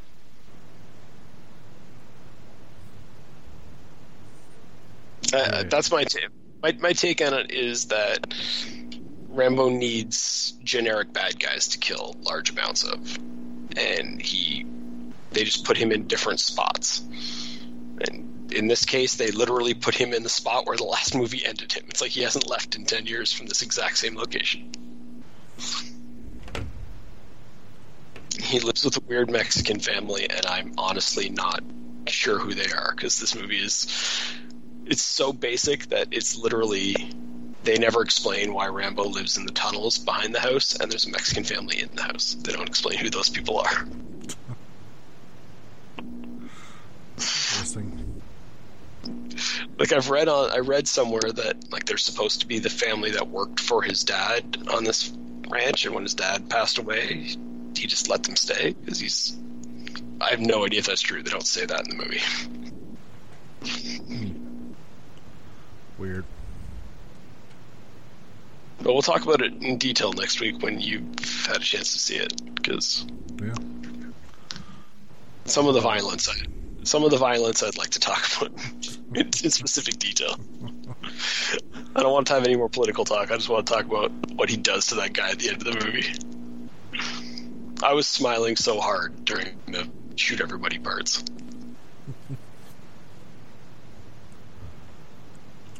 Nice. You got anything else? I have one other thing that I finished. I made us late so that I could finish watching it before we recorded, which was Creepshow season 1, episode 1, which I watched at work today because my coworker called in sick, and I was done with all my shit today, so I just pulled it up and sat back and watched them on my computer. Alright, so why don't you, what did you think? Alright, well, first up, they do an adaptation of Stephen King's Gray Matter. Right. Change it, tweak it slightly. Tweaks didn't bother me. And they followed that up with, I don't know where the story came from, but the story is called The House of the Head. I'm like, what the fuck is this? And I think I actually ended up enjoying that one more than I did the Stephen King adaptation. Yeah, me too. Weird for people. People know I'm a huge King nerd, but yeah. So my overall thoughts is, like, I really like the episode. I don't feel like it's Creepshow, but I mean, it's a horror anthology, so I'm still in. But it just seems the brand seems off to me. It doesn't seem like Creepshow stories, but I felt that way with Gray Matter. I didn't think it was really a Creepshow story because it doesn't really have like any kind of like twist ending to it. Yeah. Like the basic plot is that a guy drinks beer that turns him into a monster. Yeah. And that's it. Like that's the whole thing. There's no, and yeah, like at the end he's a monster. And I liked they didn't hold back on the gore and the effects are good and stuff. Yeah. I enjoyed it. It was which at first we were about halfway through. I'm like, man, they must have picked this as like a single location story because they haven't really done much with special effects and stuff, which is actually was starting to piss me off. I'm like, because Creepshow's known for like kind of the crazy, gory special effects that they use. Yeah. And I'm like, man, they haven't really done anything. And then like everything goes to hell all at once, and I'm like, oh, holy shit. Okay, yeah, fucking everything's awesome. Never mind. Yeah. So, yeah, I was pretty happy with. There was no. I don't want to say there was no twist ending, because Creepshow doesn't really have the twist ending, but they have that kind of. They tend to have like those big PowerPoint endings, like those big like. Yeah. And now look what happened, and we're done. And it didn't have that. Whereas I found the second story I thought was a lot more Creepshowy. Yeah, I mean, there plays on the old EC Comics where somebody would usually get their comeuppance or something, and that didn't really happen in the first story, and not really in the second story either. But yeah. Do you want to break down the second story? This little girl has a dollhouse, and she has these little action figure doll guys that go in it. And one day a severed head shows up in it and starts haunting the dollhouse. So every day when she comes home, the characters have all moved, and they seem to be being haunted by. I can't believe I'm saying this out loud. They're being haunted by a severed head, which eventually starts to kill the other dolls. So she goes and buys a Native American doll to put in there because it's the most spiritual thing she can find. But when the severed head kills the Native American, she pulls the head out. It falls under her bed. When she goes to get it, it's now grown to full size because it's out of the dollhouse. So she shoves it back in there and gives the dollhouse away. Is that good enough? I really enjoyed it. It's so good. I mean, like you basically pointed out, like when I was thinking, well, how am I going to explain this? I'm like, essentially it's about a dollhouse that's haunted, which seems weird because no, it's not haunting like outside of the dollhouse. It's just the inside of the dollhouse is haunted, which somehow makes the characters in the dollhouse almost alive, but you don't ever see them move. It's just she leaves, and when she comes back, they're in a different place, and you could tell like, oh, the family's huddled at the bottom of the stairs looking up the stairs. They're frightened of something. Like it's so good. Like I was blown away by how good it was. I love that when one of the little doll characters gets killed, they actually bleed. Yeah. We don't see them get killed. They just all of a sudden they're just like laying there on the ground headless. And there's blood coming out of the neck hole, and you're like, but that was a doll. I loved it. I thought it was fantastic. And the little girl's good too. She's from Walking Dead now. Yeah, she's really good in this. Yeah, she's fantastic. I don't know. I'm trying to figure out how to explain her. It's like she's a sweet, innocent little girl, but when she's carrying around like a severed head, somehow it seems natural. Yeah. And I love that her first thought is like, okay, my family of dolls is being terrorized by a weird zombie-looking severed head in their house. First thing I'm going to go do is buy a cop doll and put him in there because he's a police officer. Surely he'll figure all this out. And nope. And then she's looking for a rabbi or a priest, and the doll guy doesn't have any. So it's like, but he's like, but Native Americans were always super spiritual. So of course her inkling is, yeah, okay, I'll buy a Native American doll, throw it in there, see what happens. So good. I want to watch it again now. Yeah, it was really fun. I don't know. I did love when she took the head out and then it run under her bed. And she looks under there and it's huge, and she's like, "Fuck that!" and stuffs it back in the dollhouse. Yeah, I guess we should have thrown up a spoiler warning before getting this far into it, but it's these fun little stories. I don't think you need to worry about spoilers. They're not plot driven; they're experience driven. Yeah, I would definitely. I will say this: like overall, I was super happy when I realized it was going to be 2 stories. Because when the episode popped up and I checked, and I'm like, oh, it's 45 minutes long. that seems too long for Creepshow. Yeah. Not that you can't, again, like, not that it would necessarily be bad, it just would feel less Creepshowy. And I think having the 2 stories per week is going to be a better way to do it. Yeah, about 20 minutes is about perfect for stories like this. Yeah, so I'm curious to see how the rest of the season goes. I know you were a little disappointed they only put up 1 episode, but I don't like it. Netflix has spoiled us because they subscribe to the putting 1 episode up a week. So yeah, I don't know how I'm going to do this. Like, I can't wait 12 weeks to watch the rest of them, but watching 1 a week is going to suck. Get on board, streaming sites. It's we want to binge watch. That's what we as audiences want. So let us do it. Binge. Because I think Disney's going to be doing this 1 episode a week bullshit too when their thing comes out. And I'm like, no. I know. I don't want to watch 1 episode a week. I want to watch all of them at once. I want to call in sick to work and watch an entire season of a TV show while nobody else is home. Yeah, see, it's perfect. Yeah, so I'm excited to see what else. I know they've adapted at least another Stephen King story and a story by Joe Hill, so I'm curious to see what we're going to get for this season. Yeah, I don't know. I was going to read like all the upcoming stories. So I think they've released like which stories they're doing for every episode, but I don't really want to know. I kind of liked going in blind. So yeah, worked out really good. Oh, we forgot to mention the first story, the Grey Matter, had Adrienne Barbeau in it.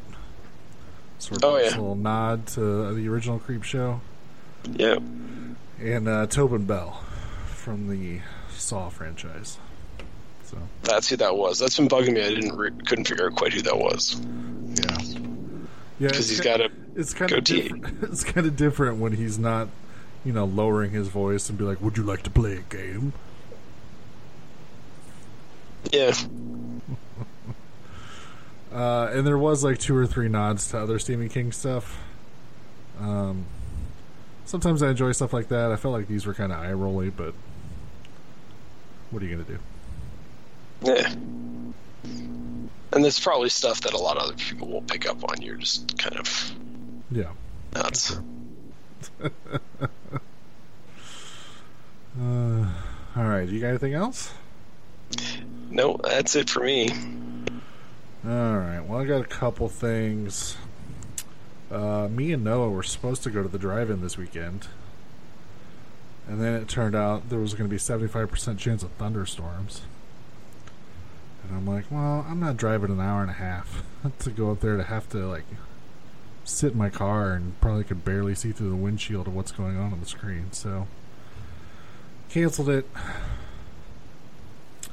But my coworker, who was going to go, my friend Tim, when I told him, because the original lineup was Exorcist, Night of the Creeps, Christine, and Fulci Zombie. So when I told my coworker, like, hey, they just revealed the 4th movie, it's going to be Christine, and he looked at me and said, am I supposed to know what that is? I went, son of a bitch. I was like, what the fuck, dude? Come on. Even, I mean, he's 25. Like, even if you haven't seen the movie, you should still, like, have an understanding of the pop cultureness of what Christine is. Come on. So he had no idea. And he was only able to quantify it, be like, I'm like, come on, it's a killer car movie. And he's like, oh, is that like the episode of Futurama where Bender turns into a killer car? Yes, it is. That's what I said. I'm like, yes, it is. You son of a bitch. So I had him come over so we could watch some movies. We watched Christine, which I got to watch my new Blu-ray, which has a nice 4K restoration on it. And that sucker looked beautiful. It's fantastic. I don't know. I mean, it's a John Carpenter movie. Anything before, from, In the Mouth of Madness to before that, always, I feel like, stands up really well.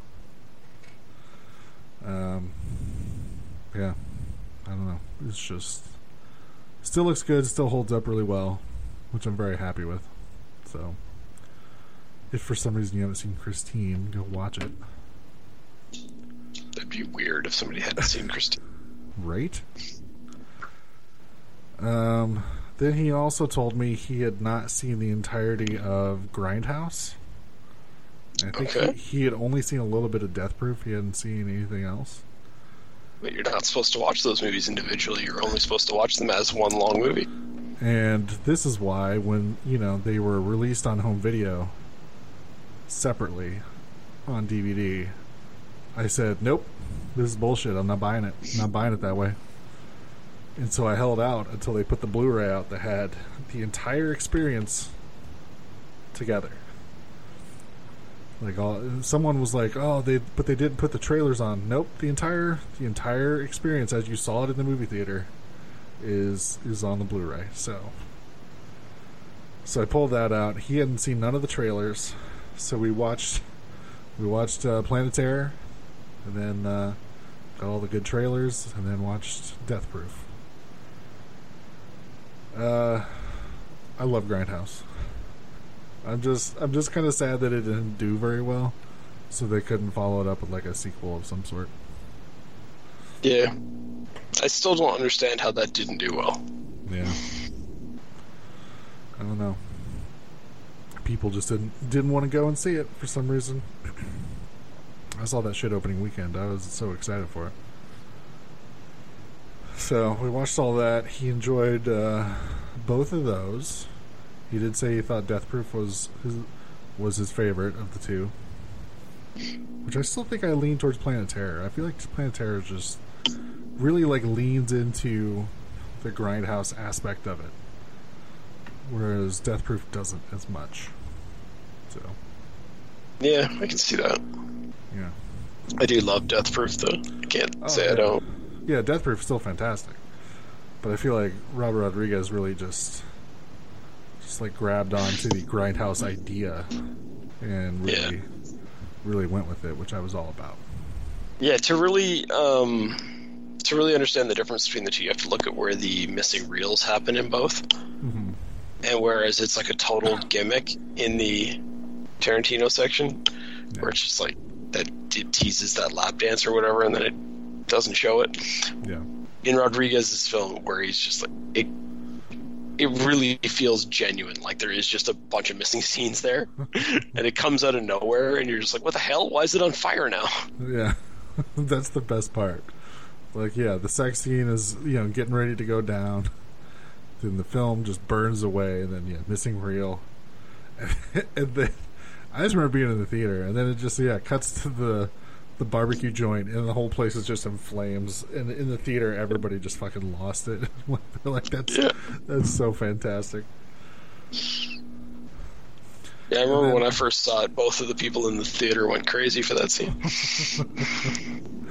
Yeah, and then of course that missing reel is where we got El Rey's backstory too.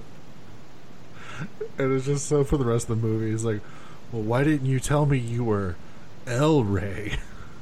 Just like, oh, Jesus Christ. It's perfect.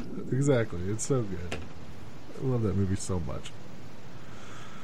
Then the last thing we watched is we watched Ma, the movie with Tavia Spencer, who invites a bunch of high school teens to come over to her house and drink. I kind of wanted to see this in the theater. Didn't get around to it, so we rented it. And, it's okay. It's nothing that's going to change your life, but it's kind of fun watching Octavia Spencer just get to have fun and, kind of laugh it up. And then, the next second, she has, like, "I will fucking kill you" look on her face. So, it's fun. It's like I said, it's not going to win any horror awards or anything, but it's a fun film. It's fine. I'm just saying, not a lot really happens in the movie. It's literally people drinking at her house, and then people be like, "Ma, that's kind of creepy. We shouldn't drink at her house anymore." And then Ma calling people up on FaceTime and being like, "Come on, why don't y'all drink at my house no more? You're kind of pissing me off." And then, you know, she kidnaps him. As you do. Yeah. Yeah, I'm just saying, there's not a lot of substance to it. It's fine. We had a good time watching it, but it's not life changing. It's one of those ones I kind of want to see just because I think it'd be fun. Yeah. Like I said, I bet Octavia Spencer loved it because she just got to kind of play against type of all the shit she usually does. So she probably loved it. She got to be fucking nuts on screen, which is sometimes can be a lot of fun. Here's a brief glimpse of some of the truly fine pictures we've scheduled in the near future. All right, Doug, why don't you tell everybody what we're doing next week? Oh, man. So Jesus. we've managed to avoid bringing it up, but recording this just a couple of days after Sid Haig passed away, and naturally we're bummed. So next week will also be the first episode released in October. So we tracked down a couple of horror movies with Sid Haig in them, and we'll be watching and discussing Spider Baby and Galaxy of Terror. So I've never seen Galaxy of Terror, and I haven't seen Spider Baby in a long time. So I'm actually pretty excited for this one. It's been a few years since I saw Spider Baby too. I'm really excited to check it out again. Yeah, I remember really liking it, but I don't remember details. So yeah, I just remember being amazed by everybody's performance in it. Yeah. So, you ever seen Spider Baby, Noah? I'm assuming I have not. Ooh, really? It's one of those ones I've always meant to see it, never have. Ah, well, there's a good reason to. I think you'll really enjoy it. By even, like I said, performances alone, I think make it fantastic. So,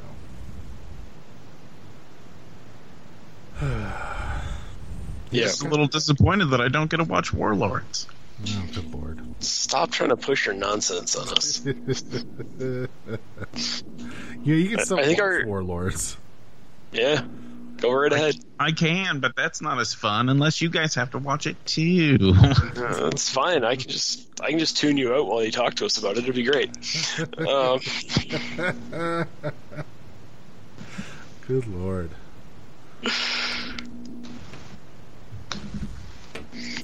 Yeah, I was going to say something. I completely forgot what it was now.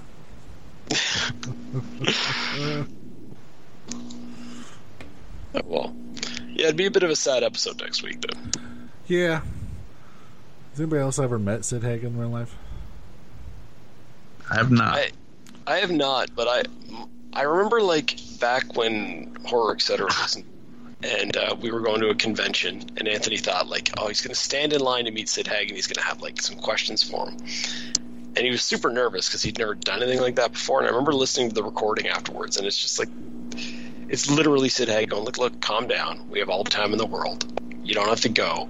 You can ask all your questions. Like, I'll be here as long as you want, kind of thing, the whole time. And it's just some weird guy with a mic walks up to him and says, can I interview for my podcast, back before anyone knew what the fuck a podcast was. And he was just so gentle and just so like trying to help you along with your process. And it's like, what? Like, I remember seeing that and thinking, like, there's a guy who appreciates what fans are doing for him. He appreciates that he gets to live a cool life because other people are fans of him, and is, I don't know. I always respect celebrities who understand that they work for us, kind of thing, and appreciate appreciate their fans. But that's my first, like, kind of knowledge of Sid Haig outside of just seeing him on camera was that. So I always think back to that. Yeah, I met him at one of the first horror hounds I went to, and it's when I was doing a podcast called Horror Junk, which was a video podcast. So we had set up that, you know, we're going to come down and talk to him before the convention opened, and then whoever was running the floor wouldn't let us in before it opened. So we're like, oh fuck, this dude's going to think we, like, stood him up. So we felt kind of bad about it, and then, like, we went through his line later, And he's like, yeah, I was down here waiting for you. I'm like, I know they wouldn't let us in. I'm sorry. And he's like, it's fine. And there was nobody else on his line at the time. So he's like, fuck it, just set up the camera. Let's do it right now. And it's like, oh, sweet. So, yeah, we just set up, talked to him a little bit. You know, we put together like a Halloween episode where we asked everybody what their favorite horror movie scene was. And so, yeah, I need to dig up that video, but I have him talking about Cujo because he was apparently bit by a dog when he was really young, so he was always afraid of dogs after that. Yeah. So, yeah, super nice guy every time I met him. And then, you know, my friend of the show, Tony, who's been on a couple times, not Anthony. Yeah. You know, directed him in one of his last movies, and he absolutely loved him. Sid, because the movie was in complete turmoil because they had a director who lasted for a couple days and then got fired. And so then the producer just came over to Tony and was like, look, I know you've directed feature films. Would you be interested in taking over? So then Tony had to be like, oh, fuck. Yeah, I guess I'm just jumping in. Because he was working on special effects for the movie. But, you know, he said he worked with Sid, you know, that first day, and Sid saw it. He's like, no, you know what you're doing. You're doing a really good job. So Sid then came on the movie as a producer so that he could answer questions and people wouldn't bother Tony with like a bunch of producer questions. And he could just concentrate on directing and stuff. And he said they had a really good sort of chemistry and stuff working on the movie. So that's cool. Every time Tony and Sid were at a convention together, they'd always end up going out to dinner afterwards, and you know, they ended up becoming friends after working on the movie together. So it's just cool to hear stories like that. Yeah, maybe I'll hit up Tony, see if he wants to come on next week and talk about Sid some. Yeah, I just like that all the stories about Sid Haig it's the same thing. It's saw somebody else who was nervous and maybe not sure what to do and just immediately wanted to help them. Yeah.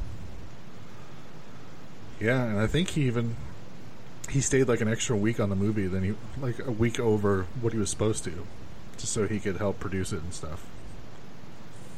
So, yeah, sounds like a hell of a guy to work with. So, it's a bummer. He was 80 years old, so I mean, he did have a good run.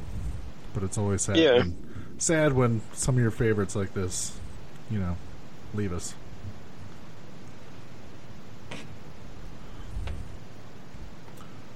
Well, awesome. We brought down the show. Yeah. Is anybody going to say a witty one-liner to end it? Or Nope, too depressing.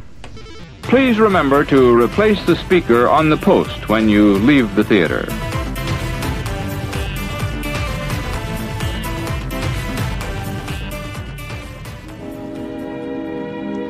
And now, folks, it's time to say goodnight. We sincerely appreciate your patronage and hope we've succeeded in bringing you an enjoyable evening of entertainment. Please drive home carefully and come back again soon. Good night.